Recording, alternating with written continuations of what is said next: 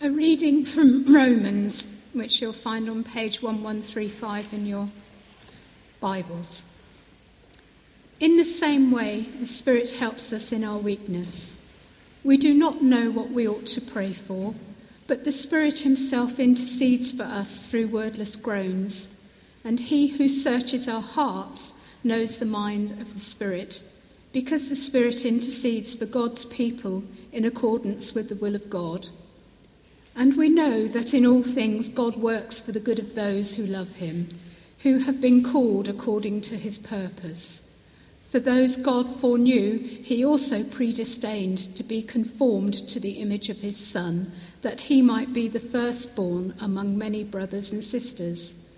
And those he predestined, he also called. Those he called, he also justified. Those he justified, he also glorified. What then shall we say in response to these things? If God is for us, who can be against us? He who did not spare his own Son, but gave him up for us all, how will he not also, along with him, graciously give us all things? Who will bring any charge against those whom God has chosen? Is it God who justifies? Who then is the one who condemns? No one.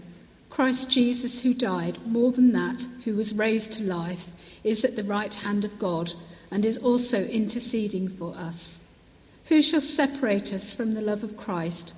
Shall trouble or hardship or persecution or famine or nakedness or danger or sword, as it is written, for your sake we face death all day long. We are considered as sheep to be slaughtered. No, in all these things we are more than conquerors through him who loved us. For I am convinced that neither death nor life, neither angels nor demons, neither the present nor the future, nor any powers, neither height nor depth, nor anything else in all creation will be able to separate us from the love of God that is in Christ Jesus our Lord. This is the word of the Lord. Thanks be to God. The Gospel reading is taken from Matthew 14, 22 to 33. It can be found on the Church Bibles on page 981. Immediately, Jesus made the disciples get into the boat and go on ahead of him to the other side while he dismissed the crowd. After he had dismissed them, he went up on a mountainside by himself to pray. Later that night he was there alone, and the boat was already a considerable distance from land, buffeted by the waves because the wind was against it. Shortly before dawn, Jesus went out to them, walking on the lake. When the disciples saw him walking on the lake, they were terrified. "It's a ghost," they cried, and cried out in fear. But Jesus immediately said to them, "Take courage, it is I, don't be afraid." "Lord, if it's you," Peter replied, "tell me to come to you on the water." "Come," he said. Then Peter got down out of the boat and walked on the water and came towards Jesus. But when he saw the wind, he was afraid, and beginning to sink, cried out, "Lord, save me." Immediately Jesus reached out his hand and caught him. "You of little faith," he said, "why did you doubt?" And when they climbed into the boat, the wind died down. Then those who were in the boat worshipped him, saying, "Truly, you are the Son of God." This is the gospel of the Lord. Praise to you, Christ. Heavenly Father, I pray that you would come by your Spirit, that you would help me to speak, and that you would give us all ears to hear your voice. In Jesus' name, amen. In life, we can run into situations that unsettle us. Sometimes they even scare the living daylights out of us. Some examples. We're faced with a major operation, and we're not looking forward to it. We're afraid of both of the operation in hospital, but also maybe of the disruption to our lives. Or there's been a breakdown in a family relationship, and that puts a kind of black cloud over everything. It's difficult to move on. Or we're in the middle of moving house, and the chain breaks down at one end, and all of a sudden we're counting down the weeks until we won't have a roof over our heads. Or the company that we've been working for years and years doesn't need us anymore. puts us out of work. We don't know where the money's going to come from. Or the electricity meter has run out and there's no more money to put in it. And the children are asking why we can't turn the lights on, or why mum can't cook dinner. Or we find a lump somewhere on our body and we're faced with a whole bunch of tests to find out if it's very bad news. Or we're on the receiving end of somebody's violent anger and we even fear for our very lives. Well, in case you think that that's a random selection of things that can hit us in life, let me tell you that those are all things that have happened to people connected with St. Matthew's in the last 3 months. Life is like that. That's what happens. Whether we're Christian believers or not, life throws things like that at us. And when that happens, we can doubt. We can wonder whether God is good or whether he's really there.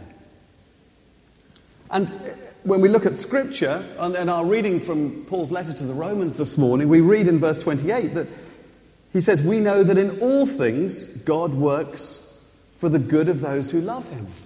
So why is this happening in my life? I mean, I love God. I go to church. I pray my prayers. I read the Bible. I serve God in the church. Why is this happening to me? And I could understand if someone rejected God, these bad things happening, but why me? It's a kind of crisis of faith. I wonder if that's how Peter felt when he was out on the water in the wind and the waves in our gospel reading. Jesus, why am I starting to sink? I mean, the other guy stayed in the boat. I stepped out in faith onto the water. And yet I'm sinking. Are you really God? Are you really good? It's a crisis of faith. And in life, we can often have crises of faith. I know I've had crises of faith in my life. A year after I found faith, 14 years ago, I'd prayed every day. From the day I asked Jesus into my life, I prayed every single day that my wife Kirsty would find faith as well. But a year on, despite hundreds and hundreds of prayers, and despite the many prayers of others, it still seemed that God wasn't going to capture Kirsty's attention. And I feared that the person I loved most in my life might not find the greatest treasure that I'd found, which is the love of God in Jesus Christ. Which all goes to show how impatient I am, because that was only after a year.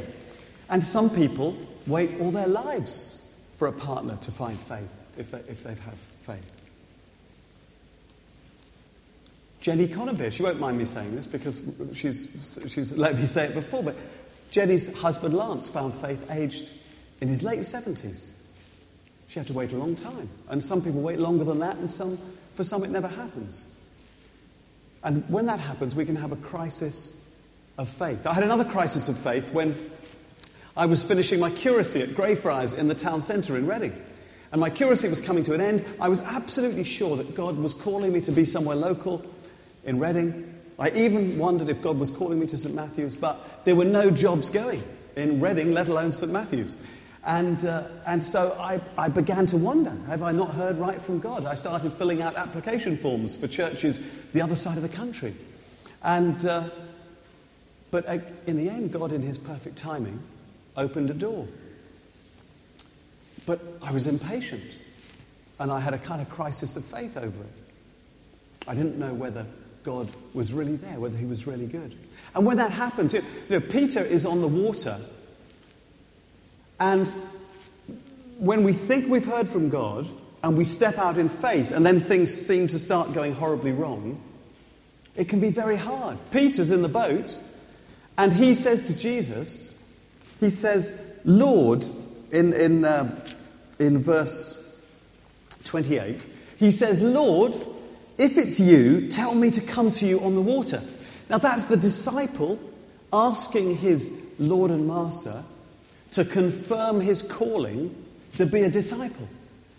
And Jesus says, come. He says, yes, you are my disciple, come. And so Peter gets out of the boat and he starts to walk towards Jesus, but all of a sudden he starts to sink. And things look, he questions his calling. And when we have that kind of a crisis, there are two ways that we can handle it. Peter could have done one of two things. He could have turned around and made a dash back for the boat, to the safety of the boat, to the safety of his friends. Maybe he would have had to swim, but he could have done that. He could have done a U-turn and headed for safety. But he doesn't choose that option. He steps even further out. He puts his full faith, his full trust in Jesus and cries out, "Lord, save me. Lord, save me." And almost immediately, Jesus reaches down and pulls Peter up. And Peter's saved. And then comes perhaps one of the most unfair things you might think that Jesus ever said to anyone in the Bible. Jesus says in verse 31, he caught Peter by the hand and he said, "You of little faith, why did you doubt?" I mean, I've read that so many times and I thought, that's so unfair. You know, all the other guys are sitting in the boat holding on for dear life. Peter's got out onto the water to walk to Jesus, and Jesus says, "You of little faith." I thought Peter had far more faith than anyone else. It's puzzling, isn't it? And I've often read it and wondered why. And then a few years ago, someone gave me a kind of a hint on this, which has really helped. And it's all about context. You know, whenever we read Scripture, we always need to understand the context. One of the reasons that we give out Bibles in the morning before church, although the passages are already printed in the service sheets, the reason we give out Bibles is that if you've got a Bible in your hand, you can see what comes before and what comes after the passage that's just been read. And this is the context. The context is that a few hours earlier, Jesus has just fed 5,000 people with 5 loaves and 2 fish. Who was here last Sunday when Andrea spoke on the loaves and the fishes? It was brilliant. It was absolutely brilliant. Do you know, it's the first time I've ever seen anybody in a church actually break mackerel in the church. Andrea had 5 loaves and 2 real mackerel, and she broke them in front of us. And she did something that was really insightful. She said, you know, the other thing you've got to remember is that those 5 loaves and 2 fish, they were first of all divided among the 12 disciples, in order that the 12 disciples could then divide it among the people. And so she showed us what 1/12 of 5 loaves and 2 fish looked like on a bit of kitchen towel on her hand. A little bit of mackerel and a little bit of bread. And it's like, Peter, go and feed 500 with that. And it was just an awesome miracle, because he did. In fact, it was 5,000 men plus women and children. And I think what Jesus is saying on the water to Peter, when he says, "You of little faith, why did you doubt?" He's saying, Peter, just a few hours ago, I performed a miracle in your hands. You just fed 500 people with a tiny morsel of fish and a tiny morsel of bread. Have you forgotten so quickly? If I tell you to come to me on the water, is my word not good enough for you? His memory's too short. He doesn't remember. And I think that's why Jesus says, "You of little faith." Because if he'd remembered that Jesus was the one who did that, he would have remembered that Jesus was God and that God is good and that he delivers on his promises. And he wouldn't have started sinking on the ocean. That's what I think. And that leads me to, I think, perhaps one of the most important words in discipleship, in being a follower of Jesus, and that's remember. Our memories are so short. We so quickly forget the good things that God has done. And I think there are 3 things that we need to remember as disciples of Jesus. And the first thing is to remember what God has done in the past. One of the most often used instructions, if you like, by God in the Old Testament is, remember the Lord your God who saved you out of slavery in Egypt and brought you through the waters of the Red Sea to the promised land. Remember the Lord your God, who with a mighty hand sent the plagues on Egypt, who freed the slaves, who sent manna and quail in the desert and water from the rock and parted the waters of the Jordan so they could get to the promised land. Because if you remember a God like that, then your faith will be strong. And so we need to remember that. And we do that by reading Scripture, by reminding ourselves time and again what God has done in the past, but also reminding ourselves what God has done in our own lives. And there are lots of different ways of doing that. The way I do it, which is I find very effective, is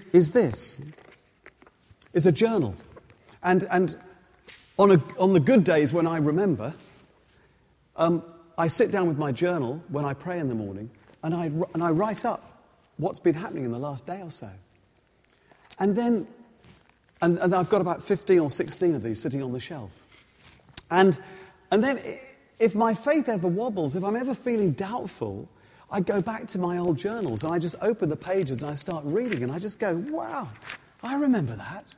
I remember when God answered that prayer. I remember when he helped me with this. I remember. And it's so faith-building. It's so faith-building. We need to remember, first of all, what God has done in the past. And the second thing we need to remember is what God has done in Jesus. Paul reminds the people he's writing to in this passage to the Romans in verse 32. He says, "He who did not spare his own son, but gave him up for us all." The reason we share communion every Sunday is because the bread and the wine reminds us of Jesus' broken body and spilt blood. When he went to the cross, and on the cross he took all of the sins, all of the rubbish, all of the evil, all of the wickedness in our lives, and he paid the penalty for it so that we could be forgiven and set free. That's what the Eucharist, the communion, is all about. It's remembering Jesus' sacrifice on the cross. And we need to do that not just on a Sunday, but on a Monday and a Tuesday and a Wednesday and a Thursday. And there's lots of ways of doing that. I have a little cross in my study, sitting on the windowsill right in front of me. It's always in my view all the time that I'm working in my study. And I have a picture of a Christ of St. John of the Cross by Salvador Dali above the table where we eat. And I have a picture of Jesus, the light of the world, in the sitting room. And so there are constant reminders of what Jesus has done for us on the cross. So we need to remember what God has done in the past. We need to remember what God has done in Jesus on the cross. And finally, we need to remember what God has promised for us in the future. And his promises are so good. They're amazing. In this passage, just again from Paul's letter to the Romans, I'll just pick out 3, but I could pick out at least 12 from this short passage. I'll go back to that first one. We know, in verse 28, that in all things God works for the good of those who love him. So that's a promise for the future as well as a reflection on the past. Whatever we face in life, any of those things I mentioned at the beginning or anything else, we know that wherever we are, God will work for the good of those who love him. He doesn't inflict those things on us. He's in them with us, and he's working for the good of those who love him. That's a wonderful promise. In verse 31, God is for us, not against us. What a wonderful promise for the future. Whatever happens, wherever we are, God is for us. He's not against us. And finally, in verse 38 and 39, perhaps the most wonderful promise of all. For I am convinced that neither death nor life, neither angels nor demons, neither the present nor the future, nor any powers, neither height nor depth, nor anything else in all creation will be able to separate us from the love of God that is in Christ Jesus our Lord. No matter what happens, through the good times, through the bad times, if we cling on to Jesus, then we will never be separated from God's love. From now through to eternity. What a fantastic promise that is. And again, we need to remember these things, not just on a Sunday morning, but on a Monday and a Tuesday and so on. And, in the Old Testament, God you told the people of God, the Israelites, to take verses of Scripture and pin them to the doorposts and as reminders and things like that. You know, the modern equivalent is like fridge magnets. You know, these are quite good as well for remembering. Here's a fridge magnet which says, "Beauty for ashes." It's from Isaiah 61. It reminds us that God is a God who transforms lives. He takes ashes and he brings beauty out of them. And so it's great to have kind of reminders around the place. Yeah, I mean, some fridge magnets are a little bit lighter.